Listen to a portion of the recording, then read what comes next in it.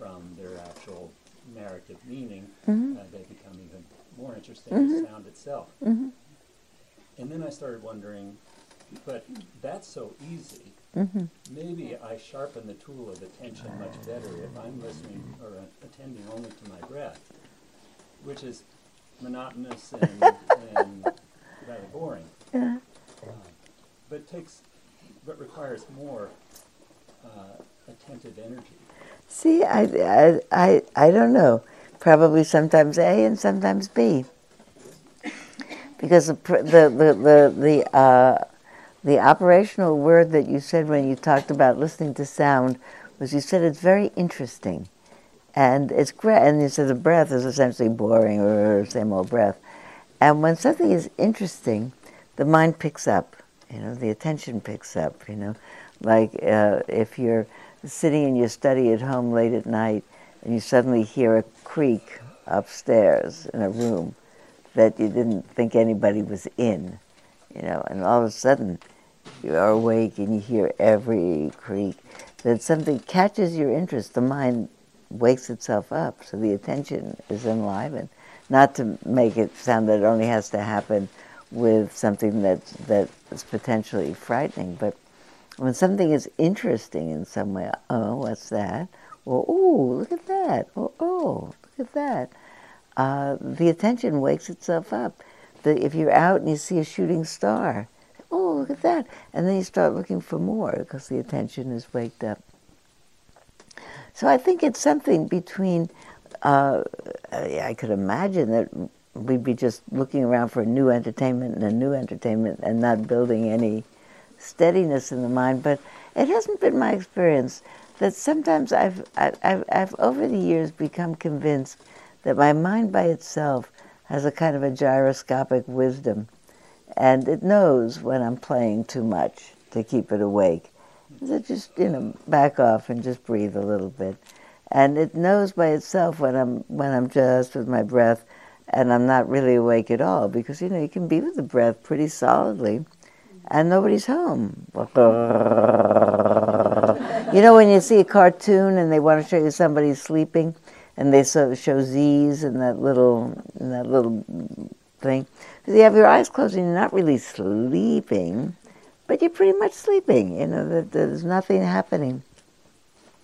I remember describing that to my teacher once, years and years ago, and saying, I could sit there for hours and just there, in, out, warm, relaxed, nice.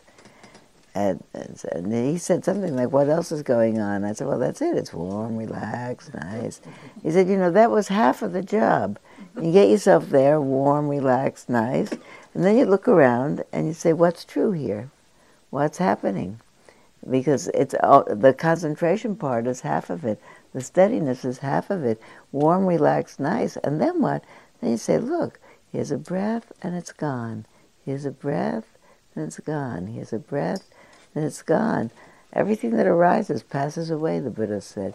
Wow, yesterday I was 18, now I'm 75. Eek! Everything that arises passes away. That there's a way that if you look at what's going on, it's not just breath and mind resting. If you really look, you see what's really there. I think that I saw a translation once of insight meditation, of mindfulness, as vision profonde in French. And I like that much better than mindfulness. Mindfulness sounds like pay attention. When you get off the metro in London, it says mind the gap. It means just don't fall in the space between the... And so mind where you step, or it means pay attention. But it doesn't mean pay profound attention. Profound attention, when you're watching that, is, whoa, that was lovely to have somebody remind me to take care of myself. Or, whoa, it's amazing I can stand on my own feet and still locomote out of this train. Or, whoa, look at this, here's a train. They didn't used to have trains. I mean, there's all kinds of things. I wonder what kind of fuel this train uses. I wonder what kind of an impact it makes on the carbon footprint of the world. I mean, there's all kinds of profound when you look at the gap, if you really look at the gap. which doesn't mean that you have to slow down your life so that every moment is pregnant with the most amazing stuff, but that it seems to me that we see superficially until all of a sudden there are moments where we see amazingly. I think earlier this year I told you I'd been struck by reading the description that Thomas Merton wrote that's now become is referred to as the Fourth and Walnut experience of Thomas Merton. I think it's Fourth and Walnut, something like that. Anyway, he apparently went to Louisville on one particular occasion to go to the doctor. He had back trouble. And he was crossing, after many years at Gethsemane as a monk and cloistered, and a lot of years of contemplative practice, and was walking across Fourth and Walnut, if it was that, maybe it was. And all of a sudden, his understanding, his perception of, people were coming and going and crossing as they are at an intersection. And all of a sudden it went from discrete people walking here and there to this is the world. People are coming and going on their way to other people and on their way to other people. And in some moment of expanded perception, when you read it, it's hard to put into words, there's a moment of, Heinlein would have called it grokking, that the whole world is coming and going, and myself as well, a part of the coming and going, and no one really separate from anyone else. I mean, certainly on a physical level, if I was standing next to Merton, he would be here and I would be here, his body, my body, but not independent of each other. If he fell over, I'd fall over, that we're breathing the same air, that there are moments in which we really switch from I'm in a life with other people to everything is happening in one amazing interrelated whole. And in that moment, we really are liberated from the sense of our own particular I, which, according to the Buddha and any other philosopher talking about liberation, is really the source of freedom. That's a good place to go to talking about what I wanted to talk about today, which was what did the Dalai Lama teach in Washington, D.C.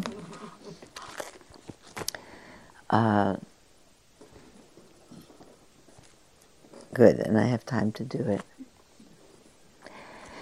And the reason that I said, I don't want to have any announcements now because I want to keep our prayers in my mind as we continue into what I want to talk about is, I know I say this often, but when we do that every week, and people who only a few voices that I recognize, but here's a voice, there's a voice, man's voice, woman's voice, different voices, talking about people that I don't know who are dealing with something.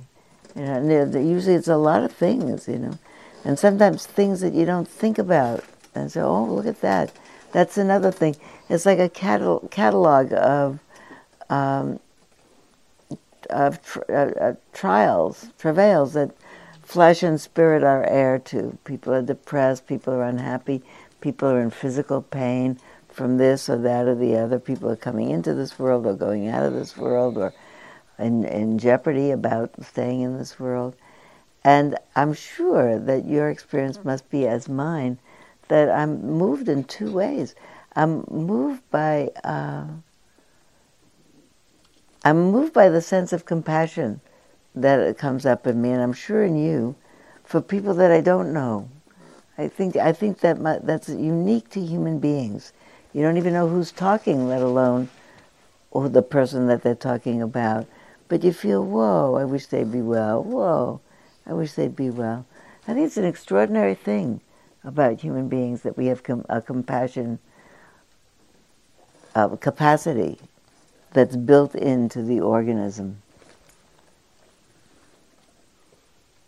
Often when I say that, I have a visual flash of sitting up in that upper meditation hall one time in the middle of a retreat and hearing somebody crying in the back of the room.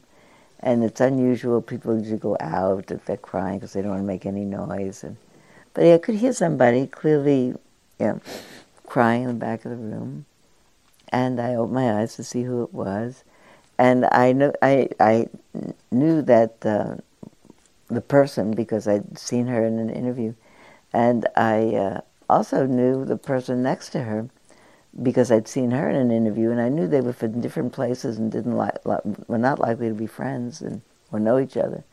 But they were sitting there, and here's this woman crying, and this woman sitting, and of course we have this rule about don't look at anybody, don't touch anybody, don't talk to anybody. And she didn't look at her, and she didn't talk to her. But she put her arm out, and she put it on her arm, sat there for a few minutes like that, and then put her arm back. When I tell that story to people, sometimes they say, whoa, not supposed to touch people. Yes, you are, you know? Yeah. I mean, at the same time that we hear, you know, who knows, that person might feel intruded in their space. I think it's much more likely that they'll feel comforted and that they'll feel part of the human collective, and they'll get it that the message that you're giving them is that peace is possible. Everybody does this. What you're doing is familiar to me. It doesn't frighten me. May you be sustained in whatever it is that's causing you to be crying now. Don't you think? I haven't given that I actually haven't given it as an instruction in the beginning of a retreat because I think we'd all be patting each other the whole retreat. But I think that that's what that means. So His Holiness started, so to bring you up to speed, if you weren't here just before I left, the last time I left I was on my way to Washington, D.C. to attend the Kali Chakra initiation that the Dalai Lama was conducting. And initiations are part of Tibetan practice, and my background is not in Tibetan practice, but I'm very admiring and appreciative of the Dalai Lama, and he had said this is the last time I'm doing this initiation in this life. So I thought, whoa, I really have to go. And I went, and I shared a hotel room with a friend that I love a lot from the East Coast, and we were lucky enough to be 6 blocks away from the Verizon Center where the program was. The Verizon Center, if you don't know, it's like Madison Square Garden. They play basketball in there. It's enormous. And 14,000 people came for this. My grandchildren said, so did you get to meet him? I said, along with 14,000 other people, I sat in those bleachers. I had a nice seat, and it goes on for a week. And the morning program is, the first several days are preparation for the actual initiation. The actual initiation, Kali Chakra is a prayer for peace in the world. And you make prayers of preparation. There's a whole liturgy that the monks pray every morning from 7 until about 10:30. And you're free to come whenever you want. You don't have to be there when it starts. You come in, and here are all these Tibetan monks in robes on the raised stage.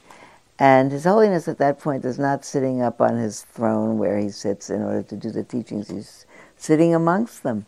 It's like seeing a congregation of monks doing morning prayers from those little books, the little Tibetan books where they turn one page over at a time like this. And it sounded to me, it was a very beautiful sound. You came and you just sat and listened to the sound in terms of sound meditation. It was beautiful. You don't have to, I don't speak Tibetan, but I figure they're saying good things and prayers for everybody's well-being. And it sounds like, and every once in a while there's a gong, and they do a gong and a horn, and cymbals and bells. So it's orchestrated, and it's actually quite thrilling. You just sit there, and it goes on and on and on and on, and it's like being at a retreat. You pay attention to that, and you greet your friends. People come in. People are respectful, so the hall is quite quiet, but they come in, they whisper hello, they embrace. Just like it was very comfortable. I didn't feel stiff at all about it.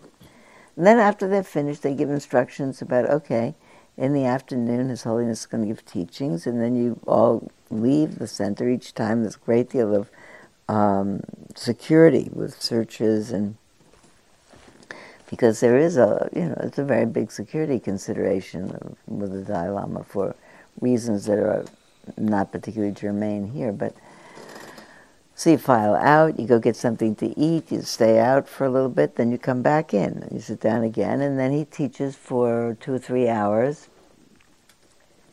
Half of it he teaches he's sitting up on his throne, and he teaches it in Tibetan, and then one of his primary translators, whose English is Oxford wonderful English, and is native Tibetan, and has done this with him for decades, re-says what he just said. And at one point, and sometimes he would talk long in Tibetan, long. Then you think, first of all, how is it the translator going to remember what to do? But the translator's making little notes, and he's probably giving certain speeches that he's given before, and the translator knows them. So it also has a kind of a calming effect. You listen to this long explanation in Tibetan, and you watch his hands, and a lot of times you can kind of figure out what he's saying, and just by his hands and his expression. And also, I had very good seats, but on top of that, they had those enormous televisions that they have in sports arenas, so that you could see him over here, huge, and up there, in the middle, huge. It was great to watch. And I had the feeling often that any minute, if I was listening very carefully, I was going to understand Tibetan, that I'd just get it. And because it was so clear. They were talking about I know what he's talking about. Any minute, I'm going to get it. And then no, I actually don't speak Tibetan. And then the translator would do it all over. And then at one point he said, said in English, what I think is that when I speak in Tibetan and my translator translates it, you get a more full explanation of what I mean, because I can use a bigger vocabulary when I speak in Tibetan. But I think that when I speak in English, even that my English is a little broken, it goes in better. And I think he might be right, that there's something about a transmission that in his tone of voice. And he said essentially 2 things in the beginning that I have been thinking about and reflecting about. He said 2 things to begin with. He said there are two things that you have to really understand in order for the mind to be liberated enough to really successfully make that vow to dedicate yourself to the well-being of all beings and peace in the world. The preparation for Kali Chakra is to really open your own mind to complete presence. And he said, so what you have to understand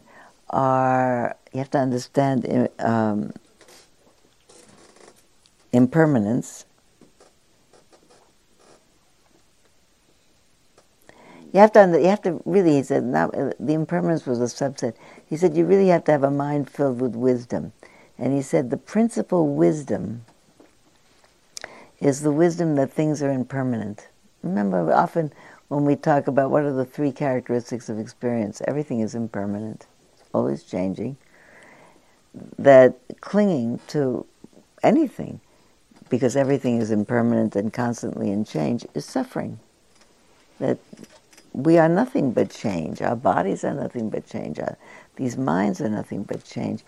Any imperative that anything remains static is immediately a discomfort, because nothing is static. And the third is that everything is interrelated. That sometimes it's said that it's called interconnection. Thich Nhat Hanh calls it interbeing. Everything that happens because other things happen. One of the sort of enigmatic, or not enigmatic, but really pointed statements of the Buddha is because of this, that. Now, you have to talk about what's the this and then what's the that, but nothing happens without a cause. There are causes and consequences. Sometimes he also said, another way you can understand that is you really have to have wisdom of impermanence, and you really have to have wisdom of emptiness, because it's the same thing. It doesn't mean that there's nothing in the world. It means, the world is full of everything. It means there's nothing in the world that isn't completely interconnected to everything else in the world, not only now, but back into time and into the future.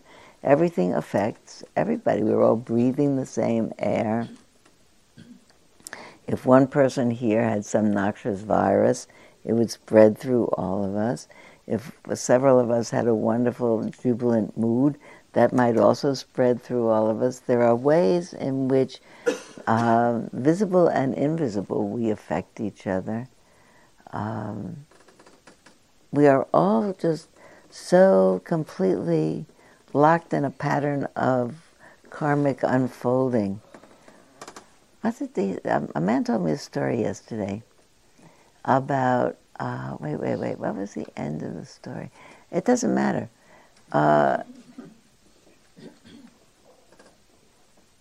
It really doesn't matter. It was a great story, but the story it doesn't matter because anybody could tell this story. I could say I am here now because 40 years ago, my husband, who was a quite vigorous spiritual explorer, began to take workshops every weekend and come home and say, "Syl, this is a great thing. Try this meditation, try that meditation, try this, try that." I wasn't very much interested in any of those things, but I'm a fairly congenial person. So I tried this and that and this and that, and I got initiated into this and that and this and that. And I didn't keep on doing it because it didn't actually grab me very much. But he continued on, and then at some point I tried. He said, "You really have to try, go off on a mindfulness retreat." And I did, and I never left. And but I don't know, maybe later on, it came into the culture, maybe I would have fallen into it in another way. But it so happens that he went to a mindfulness retreat that Jack Kornfield was teaching, and he said, "Go to this mindfulness retreat." But I couldn't have gone to the mindfulness retreat that I went to unless he had, and he couldn't have gone unless Jack had gone to Dartmouth and had a Chinese professor in his junior year who lectured by sitting on the desk in a cross-legged position, and that caught his attention, and he got really interested in Chinese philosophy and decided to study Eastern religions and then go to the East and Asia and study.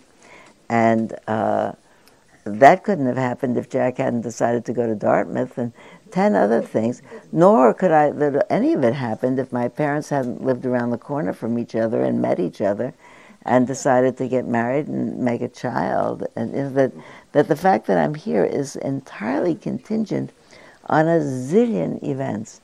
And maybe the most proximal event of all is the fact that in this whole lifetime, 75 years, I've never been hit by a car and run over and killed. There's a million cars that I passed, zillion cars that I passed in my life. So that when you think about everything being the serendipitous, complete surprise and completely conditioned, only thing that it could be in the world, if one thing were different, it would be different. So His Holiness said you have to really get that. When you get that, it leads you, and over the course of the week, he unpacked that as, when you get that, you get to be much less judgmental about people. Because he realized that people are, whatever is unfolding is the only thing that can be unfolding. You might not like it. Probably if you don't like it, it's causing that person pain anyway. But you don't have to be judgmental about it. You could offer to be helpful. You could offer to befriend. You don't have to push people away. People are the way they are because they can't be otherwise. And think about what kind of a friendly mind is that? That's great, I would like to have that kind of a friendly mind. I've often been saying that I'm not sure who it was. I know, but I don't want to say. A fairly contemporary Zen teacher who died, apparently saying on her final breath, "Thank you very much, I have no complaints." That I want to be able to do that. Because there's so many times that you can say, don't like this, don't like that, don't like this. not liking in a form of a complaint, an imperative. There are a lot of things that I'm not crazy about, but in the mind is always the result of forgetting that it couldn't be otherwise. If it couldn't be otherwise, then you fix it up, you change it, you don't hang around with it, you have a different relationship to it. But contention or contempt or moving away from it, disdain, you don't have to do that anymore. So in the course of the week, somebody when I came back said, "Did His Holiness say anything new?" I said, "No, His Holiness didn't say anything new. Said the same old." He said, "Clinging is suffering." And keeping an open and peaceful heart is the only way to be happy. It's not new. But you listen to it again, and you listen to it again, and listen to it again, and you get it. As I was telling somebody yesterday, it's not, you just keep getting it. Suzuki Roshi, the first Zen abbot in San Francisco, used to say about walking in San Francisco. He said, you can walk in San Francisco a lot, and it's not raining. It's actually, he said, but in San Francisco you have fog a lot. He said, and if you walk a lot in fog, you walk a lot in fog, you walk a lot in fog, all of a sudden you think, wet. So I think about learning the same way. You kind of, you don't know, and all of a sudden got it. So you have to go necessary and sufficient conditions and hear him say it over and over again and radiate an incredible kind of goodness. So that, people who are doing this really are moved to do that. Something pulls it out from them. He's incredibly good. He said a lot of times that the most important thing, he said, is to be a good person. He said you don't have to be a Buddhist. He said, I'm not particularly interested in whether people are Buddhists. I'm interested in whether they're ethical people. He said whether they're self-absorbed or concerned for others. That they have to be good people concerned for others. He said, I have very good friends who are devout Christians. And when I talk to them, they talk about that they love God with all their heart, want to serve God, love God. He said, I think that's the same thing.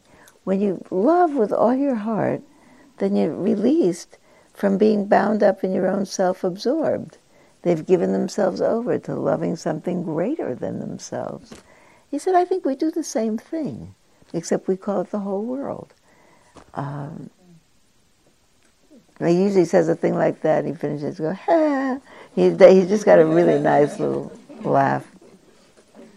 He said there's two things you have to understand. One is wisdom. One, you have to have wisdom, how it is, that it's impermanent, that clinging is suffering, that any kind of judgments are suffering. He said that in a million different ways. And he said also you have to cultivate a mind of infinite generosity. That was a really nice word, infinite generosity. He said you have to have an altruistic attitude. I thought that was good, an altruistic attitude. So you have to have concern for other people. And he said, because think about it, if you had infinite generosity, you would, by definition, have no greed, no hatred. Because when you have hatred, you have a view of somebody, they're the bad person, so I hate them. If you have infinite generosity, you give up that view. You give people the benefit of the doubt. My friend Tony Bernhardt, who I think is going to come teach here a little bit later this summer, is great. He helps me practice on politicians because he was in politics for so many years. He says he listens to people having the other political point of view, which in my mind makes, how can they think that? He said, I listen to them and I try to think, they think they're right. Maybe they are, I could be wrong. My mind right away says, no, you're not wrong. But, when I think to myself, I could be wrong. How do I know? I think, I really feel. But everything is conditioned, like what I think and what the other person's is a misguided idea and mine is the truth, But they're all views, how do I know? And by not clinging to fixed views, a poor-hearted one That's two of the last lines of the Metta Sutta. By not clinging to fixed views. I can have a view. I think it'd be better this way and that way. But how do I know? We'll see. I make my voice known. I call my Congress people. I write letters. I vote. I send money. After that, I can't do anything but watch it play out. And preserve a certain amount of mind clarity. Talked about when you don't, he said if you have absolute altruism, no greed, no hatred, no delusion, you have no jealousy, no anger, no delusion. Then greed, it means greed is gone. It means hatred is gone. It means your mind stays clear, not clouded by all those afflictive emotions.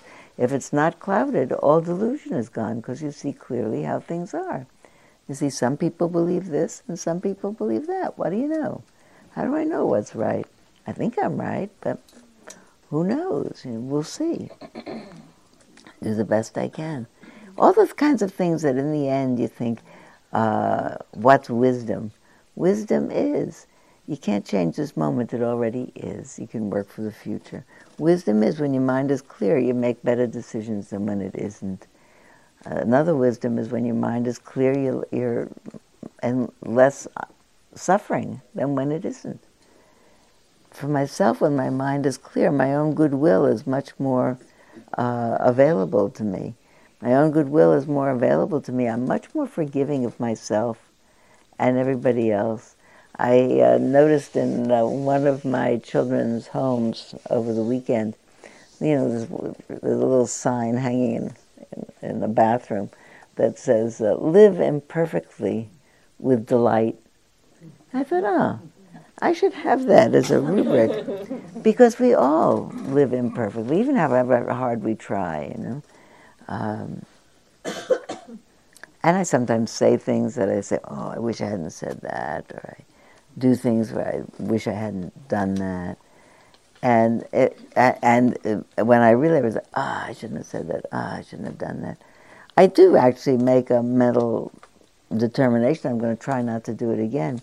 But I also am pretty good about not giving myself a very bad time about it, because it's already done. Say, okay, you did that. Now we make a mental note, don't do that again. And you made a mistake. People make mistakes, I made a mistake. My mind wasn't clear. I think the idea of giving myself a little slack, I think we all actually could probably give ourselves a little more slack than we do. We're probably more hard on many people, maybe you not, are more hard on themselves than other people. I didn't do this, didn't do that. Live imperfectly with delight. Because I'm trying the best I can when you think about it. Life is funny, it's peculiar. You see all these people wired for compassion, who want to be good people, want to do good things. We run around bumping into each other. And a lot, accidentally, we hurt each other, we hurt each other's feelings. Don't mean to. What about we could say, all right, we're doing the best we can, apologizing all over the place, making amends. So the two things, he said, you have to know impermanence, and you have to know really wisdom. It has to be in there clearly. And you have to have cultivated this absolute altruism. So I was thinking them through further. Well, I'm going to go off on a little bit of a tangent, but I'm going to come back. Because I was thinking more about how to develop the idea of wisdom. The wisdom that everybody's in this together, that the mind can accommodate what challenges it meets. The same time, I came home from there and I was putting together all my notes from the Dalai Lama and getting ready to talk to you this morning. And at the same time, I watched a great deal of television last night. I don't watch television normally, but I watched the Tour de France at least twice, because I watched it in real time and then I watched it in the reruns, and sometimes I left it on the television all day long, because I really appreciate cycling. I really like cycling. I like France. I like the pictures of them cycling. It's a beautiful sport to watch. It's like ballet. It's extremely difficult. to cycle in that peloton. So I watched a lot of the Tour de France, and I got to feel excited about the people who were on and off of the winning place. I was thinking how much dharma there is in doing anything. So, for instance, while I'm listening, I'm inadvertently hearing, not inadvertently, but you hear advertisements all through it. And the advertisements are, some of them, I guess, are for cars, but mostly for, there were a lot of beer advertisements. And I'm particularly writing down the tagline of advertisements because I thought to myself, how crafty these advertising agencies are. There's an ad for Michelob. This is not saying anything about beer or not beer, just it's an ad for Michelob. There's all kinds of beautiful images of beautiful people having very low-calorie beer and making a point about how great low-calorie, and they're pouring it in. And at the end, the tagline, as people are raising their glasses, it says, with Michelob, you'll never have to settle for less. I think that's a complete lie. First of all, I'm not even sure it's true about in the realm of beers. There's probably some better beers than Michelob, but it's certainly not true in the world that you never have to settle for less. You always have to settle for less. It's never exactly as good as you could imagine it. And the whole life is getting a little, isn't that true? I mean, even the best, you could improve on it a little bit. It could have been a little better, a little longer. If you're having a marvelous vacation, holiday, perfect, everything goes right, it could last a little longer, you know. But we have to go home. And the mind is always compromising. And when it doesn't compromise, then we suffer. The mind gets into a problem. I want more, more, more. I think we're in a chronic state of getting more, wanting more. There was another commercial, maybe it was Michelob, something else, though, that they ramped up and hyped up with a lot of beautiful people, maybe. Doesn't matter. I think I know what brand it was. Something else, clothing, sports clothing. And it said, the tagline was, "Get ready for a life of endless pleasure." All right, I'm ready. So I said, and so I think to myself, that's also completely wrong. You know, nobody has a life of endless pleasure, but it's very crafty to say that because, first of all, nobody challenges it, and people love it, and I think they go out and buy that clothing because really what we mostly would like is a life of endless pleasure because we don't have it. And it's like, I thought to myself, you listen to the ads, it's a non-Dharma talk. It's an anti-Dharma talk. It's exactly the antithesis of a Dharma talk. So then the best ad, you can go look up this one on YouTube, I loved it, is the ad for Travelers Insurance. There are two ads, first of all, and they both feature a really beautiful dog who's a white, scruffy-looking dog, little dog. And the first ad, which I saw some weeks ago, I saw the second one during the tour. First ad, the voiceover had kind of a musical thing, and the dog was worrying about his bone getting stolen or something happening to it. And it said, "Trouble, trouble, trouble, worry, worry, worry." And it's this little dog that's worrying. He takes his bone and he runs to the bank and he puts it in a safe deposit box. But then he goes home to his doghouse and then he worries about his bone. He goes get it out of the bank, comes back and he digs a hole and he hides it in there. And it says at the end, with travelers, you never have to worry about losing what's dear to you. The new ad, which is super, it's a great ad. Look on YouTube, really. See, the same dog is standing in the foyer of his people's home, and the newspaper comes in through the slot in the door, and it falls on the floor, and it opens, and you see that the headline in the newspaper is "Cat Burglar at Large." And the dog has a visual image of a cat burglar coming over the fence, and he runs out into his doghouse. And again, it's very dear. He's sitting there with his bone under his paws, looking around, worrying about the cat burglar. And then it's raining, and he's there minding his bone. And then it says again, and then the voiceover is a little song. It's very touching. It's kind of the dog thinking this song, and which I actually wrote down the words of. The words of is, I just want to be okay. I just want to be okay. I just want to be okay today. I just want another day. I just want another day. Maybe in another day I'll be okay. Isn't that touching? I think that's the story of everybody's life. Everybody's life, they just want to feel okay. And they say that little song, and you resonate to it, because they're talking to the biggest fundamental fear that we have, is that we won't be okay. I think that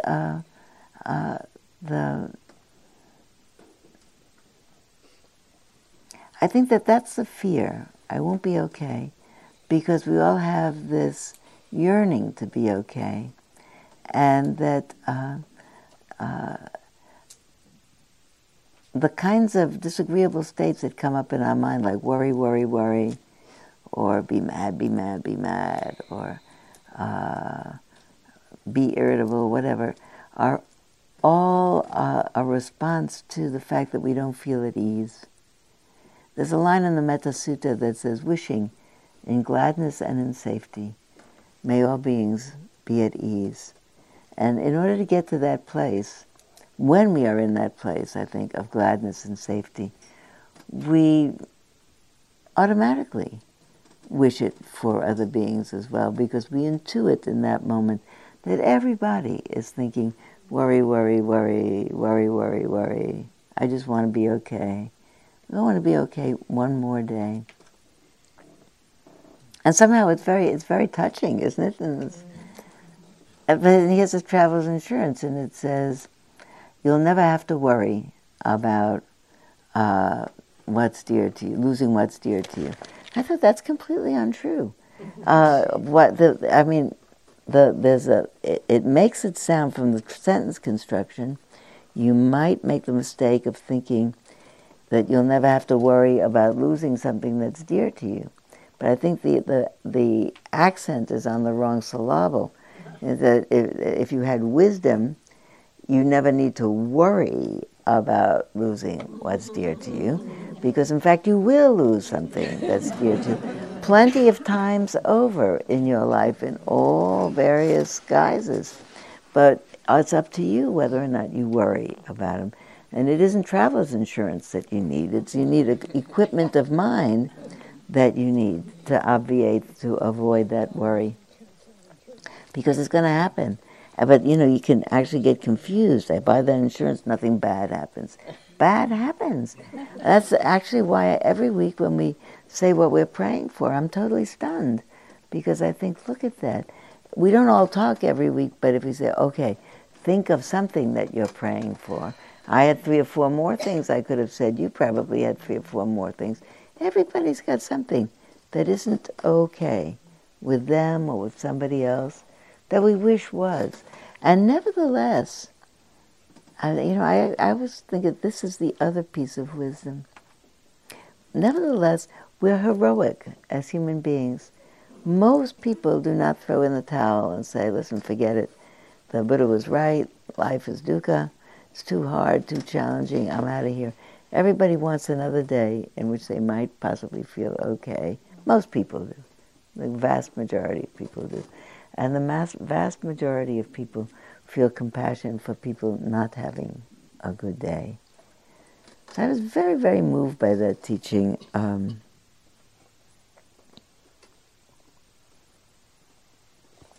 What else I wanted to say from what His Holiness said. Never have to settle for less. You definitely do.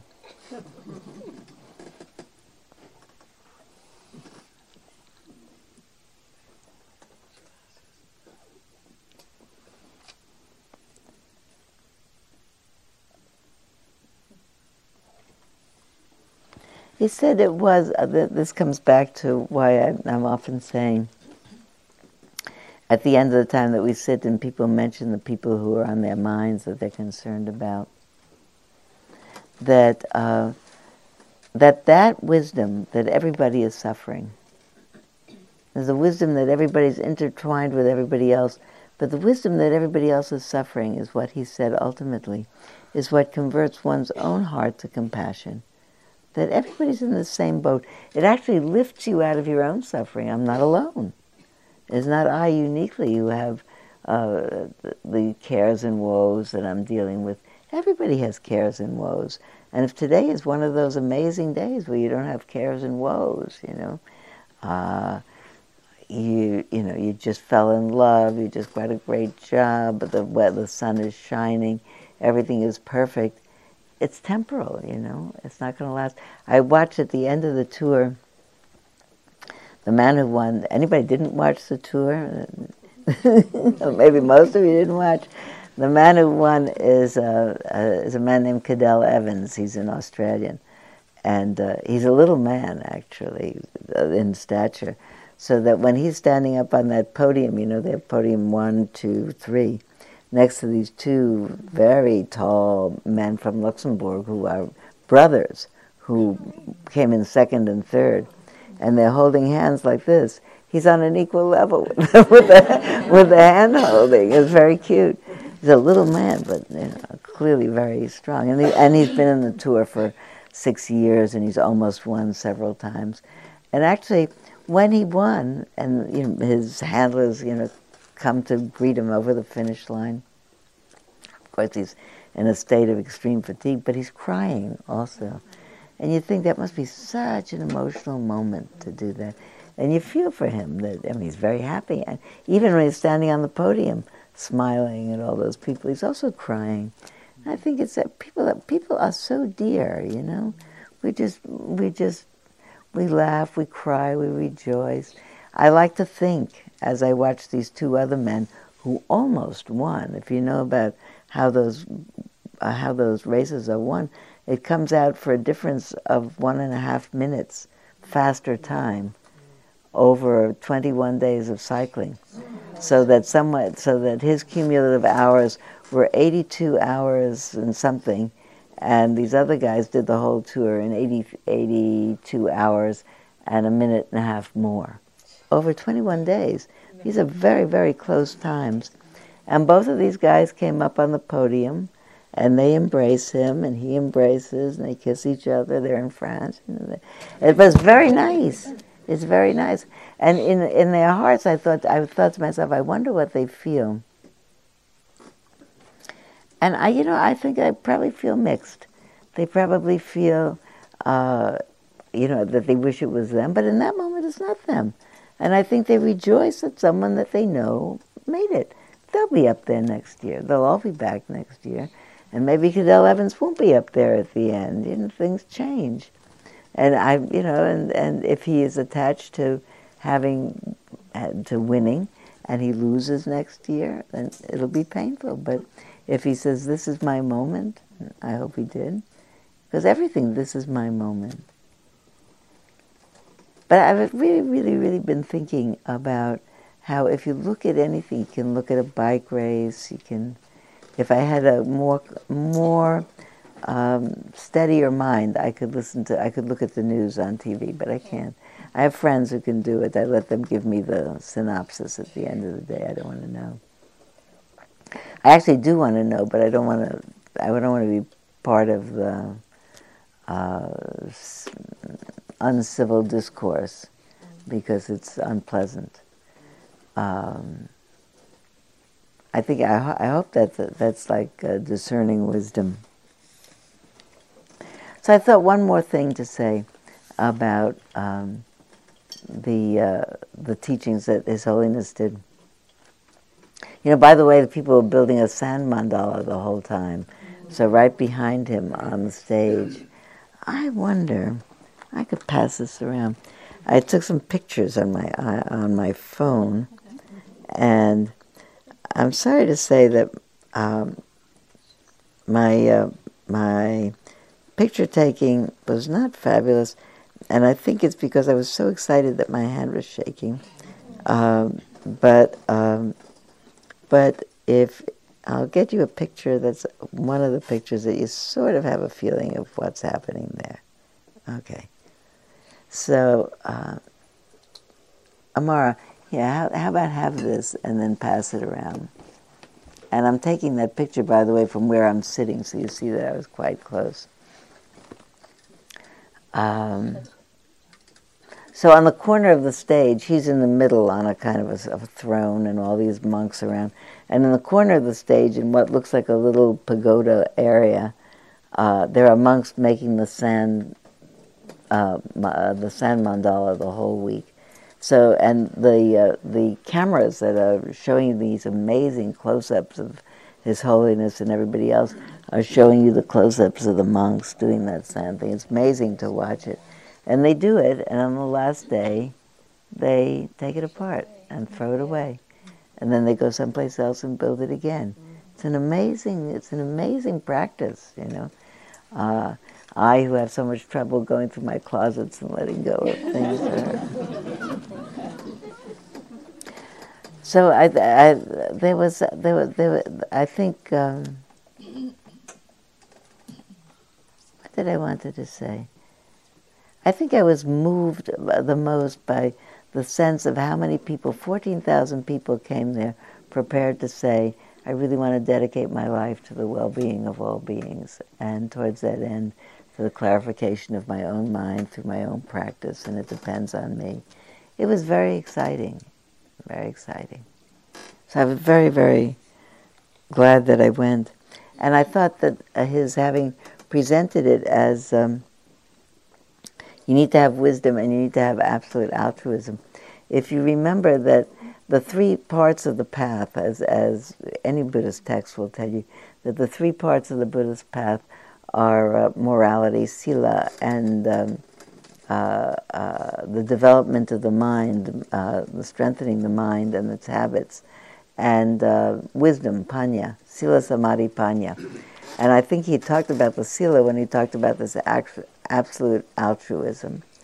And I think he talked about the wisdom part when he talked about really the different ways in which we could grok the fact that we're not separate from each other. He did it in lots of ways, which I don't have the time or the skill to recapitulate. But he said it's the hardest thing to get it, really, that no one is separate from anybody else. But everybody's life is dependent on everybody else. We came here because, we have a life because somebody made us. And we stayed alive because other people made us. And there's I can't think of the name of the Scottish philosopher, McDougall, somebody, who a friend of mine wrote her doctoral thesis on him. And he said, when we come into this life, we get caught by hands. And those hands pass us to other hands, and they pass us to other hands, pass us to other hands. And then at the end of our lives, some hands put us down into the earth. And then we get passed from one person to another all through our lives. And so not, even when we get as adults and babies are passed into our hands and we think, okay, now I am the one. But someone's always carrying us, We're carrying our children. I was looking at it, it just disappeared. Just disappeared. Go on the top and push that, push the little thing, the little button on the top. Oh, the red thing. Yeah. We pressed all these other buttons. Did it come back? Not coming back. On the top. Yeah. Top on the skinny part of the top. Yeah, the red button on the skinny part. Yeah. Maybe you know.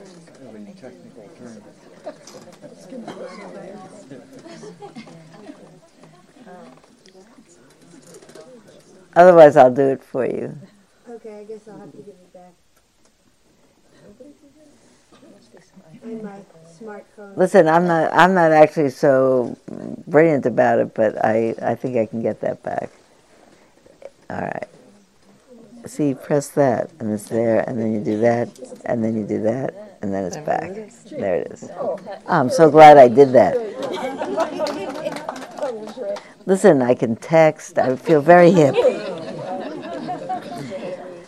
But this is what I want to end by saying. The middle part of the path. So I think he talked a lot about sila and panya, about ethical training and about wisdom.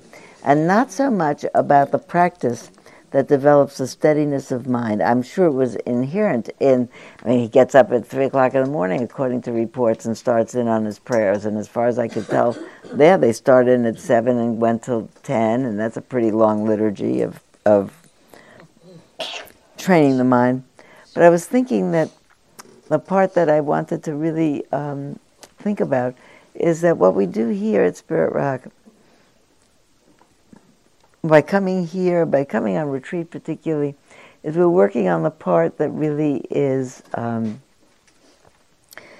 focusing on training the mind in its habits, observing the mind in its habits, refining the habits of the mind, steadying the habits of the mind. I think here we are doing that middle part of mind cultivation.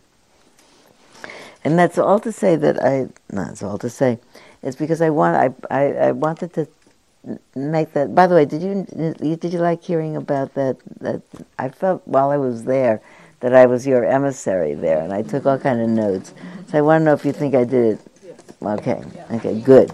Because that was what I wanted to do. And what I didn't talk about in the break that we didn't have is that some of you know about this, is that you could leave it on because I don't mind this being on the tape as well, is that it's not a secret now that the county has approved everything about the Spirit Rock plans. These plans were made 30 years ago, and about just after 20 years ago. The plans were made 20 years ago. The plans called for the center that you see all built up here, and a whole complex of buildings down here. This building, as you can see, is not in a very good shape, and it's overcrowded, and it doesn't serve our needs enough. If someone comes up and says, I'd like to talk to you after class privately, we don't have a privately. We don't have any rooms to go to talk to people. We don't have enough classrooms. We don't have enough space for all the things that we do down here. Those new buildings, this is nice to know, the new buildings, which are now 10 years old, 12 years old, are perfect. You know, if you go in them now, they look like they were opened yesterday. They are so well maintained. It's absolutely incredible. They look like they were started yesterday, they'll stay that way, I think. There are plans there were plans all the while for a lower meditation hall to replace this hall. It will be on the other side of the meadow, on the other side of the road, and it'll be a big round room, actually bigger than the one up on top of the hill.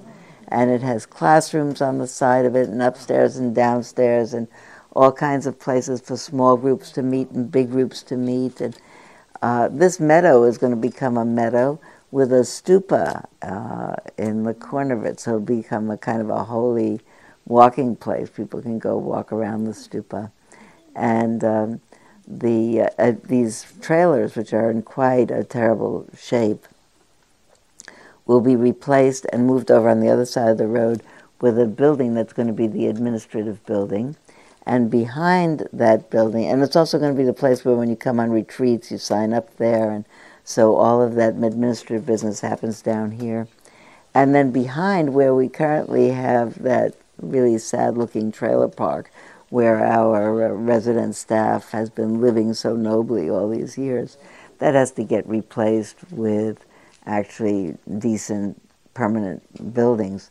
So there's going to be enough housing there for a permanent resident staff of 25, which will include staff teachers, it will include people on campus all the time who could meet with students.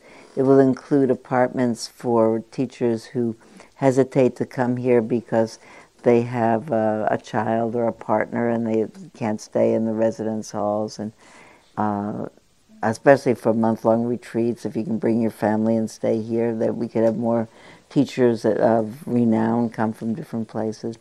And moving the teachers out of the residence halls will also make more room for more people to be in the residence halls. So it's a great plan. I'm particularly at some length telling you about that because somebody said you're going to build in a time like this, expand. So we're not expanding. I said we're really just replacing what we have to replace because this stuff has really outlived its shelf life. And it was meant to be replaced. And I have to whiz up my talking. I'm going around, starting in 2 weeks, on the 7th, there's an event up in the upper hall, which I am now inviting you all to. When I invited 3 weeks ago, or whenever that was, I said it's really an invitation that's going out, first of all, to people who are pretty sure that they're committed to making a gift of $1,000 towards this whole building drive. Some of you will remember that 15 years ago, there was a Sangha of 1,000 Buddhas, and I did the math one day. It actually has to do with the fact that I have the wrong politics to be wanting to find donors of tremendous affluence. I have tremendous respect for the donors with great affluence who have built a dining room or a something room. But my politics from my parents before me, politics that believe if people want something to happen, a lot of people should come together and do it together and be equal partners in it. Those are my politics. That I get excited about. That I feel is a really, that's the way to build a community. So at that time, I said if I can get 1,000 people to join at a level of $1,000, which sounds like a lot of money, it is. Most of us, when I give $1,000, I know about it. I remember those organizations to whom I gave or give $1,000 a year. So it's big enough so that I don't forget it. I know that I am a shareholder in that enterprise. But it's not so big if you divide it over 3 years. And I said, why don't we make it so that people can give that gift, which comes out to $27 a month, just out of their MasterCard. Once a month, we put your name and your gift in your billing system, and every month you get a little notice that says $27.70 went to Spirit Rock. You open your MasterCard or your Visa or whatever, and you feel, oh, good, look what I did. And then after 36 months, it's finished. Actually, people have liked that. Actually, it worked so well. I said, we'll get 1,000 people, we'll get $1 million. We got 1,300 people. So we got $1.3 million. And now I'd like to get a little bit more people because we have more people on the mailing list. It's 15 years later. We know more people. The end is in sight. We have that beautiful upper hall. I think we can do it. And so it's been a secret because the county hadn't okayed everything. So on that 7th, the fete that's being planned is that Jack and I will be there because it's our birthdays, and it's the birthday of this community of thousands of Buddhas. Last time we had the Sangha of 1,000 Buddhas. Now we're having thousands of Buddhas, and hoping that thousands of people. Well, we couldn't have thousands of people come. Hoping that 300 is the limit that we can have. Who will come prepared to sign up. You don't have to give the whole $1,000. You just sign up. You can even say, wait 2 months before starting me, or wait till Christmas before starting me, or start me now, or pay the whole thing now, or whatever. But, so we announced that, and there are about 100 people coming now, so we have a room for more. So now I am amending that invitation to say, if you'd like to come, it's going to be a very lovely afternoon, a birthday party. Jack and I in conversation, Jack and myself in conversation about, I don't know, about Spirit Rock, about generosity, about Dharma, about what we've learned in the last 40 years. What we decided is we're not going to decide what we're going to talk about until we get up there. And we'll have a conversation with each other. But we're very old friends, and we're good conversers. And it's a free event. So now you're free to come without the sense of imperative, I have to sign up. Certainly hope that when you get there, you'll think to yourself, well, $27 a month, I could do that. And you sign up because people are going to sign up there. As a matter of fact, I have in my very hand, right here, sign-ups. So that, there you go. so that should you want to, why don't we pass them out? We have plenty. Why don't I pass them out? You can take them home, talk to your partner, talk to your children. Stand up. Think about it. Should you send in your pledge before that, you'll get a formal invitation. Oh, I should have worn my pin. Where's my pin? You get. People say, what do you get for joining the Sangha of Thousands of Buddhas? You get the great pleasure of knowing that you, along with, I hope, 2,000 other people, will be responsible for building the new meditation hall. That's the biggest perk, is you get to know that. The other thing is you get a little pin that says Sangha of 1,000 Buddhas. The other thing is, in a little while... And these are invitations to the event. Oh, these are invitations to the event. Anybody want an invitation to the event? You also get to, pretty soon, when I come back on November 1st, we're going to start having monthly teleconferences for the Sangha of Thousands of Buddhas, just to have communication, just to talk. So those are the perks. We get to talk on the telephone with other people if you want to, once a month. You get a pin. But most of all, you get to know that you're doing this really noble thing. The reason I like it so well is I really think everybody can do it. You know, I'm a great champion of egalitarian politics, and it suits my politics. Harriet. What time is this event? 4 to 7. 4 to 7, great. 4 to 7, and And you have to RSVP because... they only have a certain amount of space. But they're going to show videos of what it's going to look like, and there's going to be stuff to eat as a birthday party. You know, the last time we had a birthday party was 5 years ago, and I was 70. And you get, if you join, you get to sign. We're going to have a big, like Alexander Hamilton, that we're going to have a great scroll, and they're going to have a scroll signing.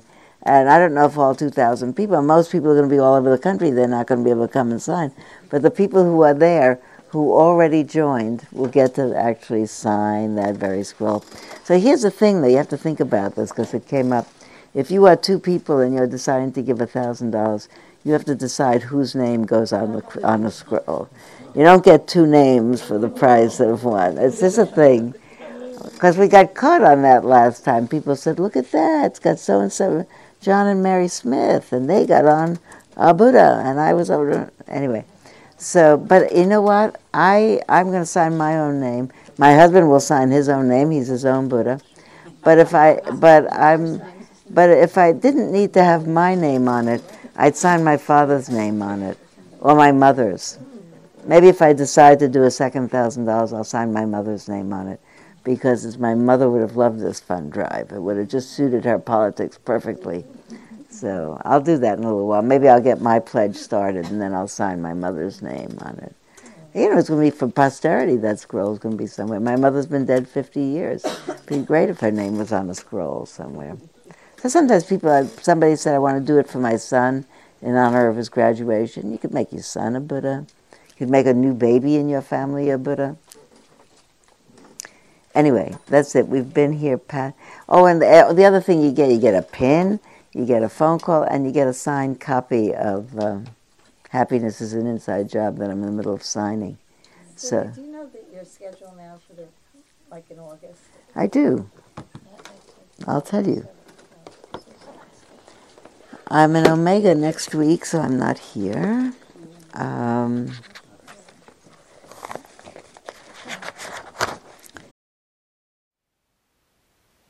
Thank you for listening. To learn how you can support the teachers and Dharma Seed, please visit dharmaseed.org/donate.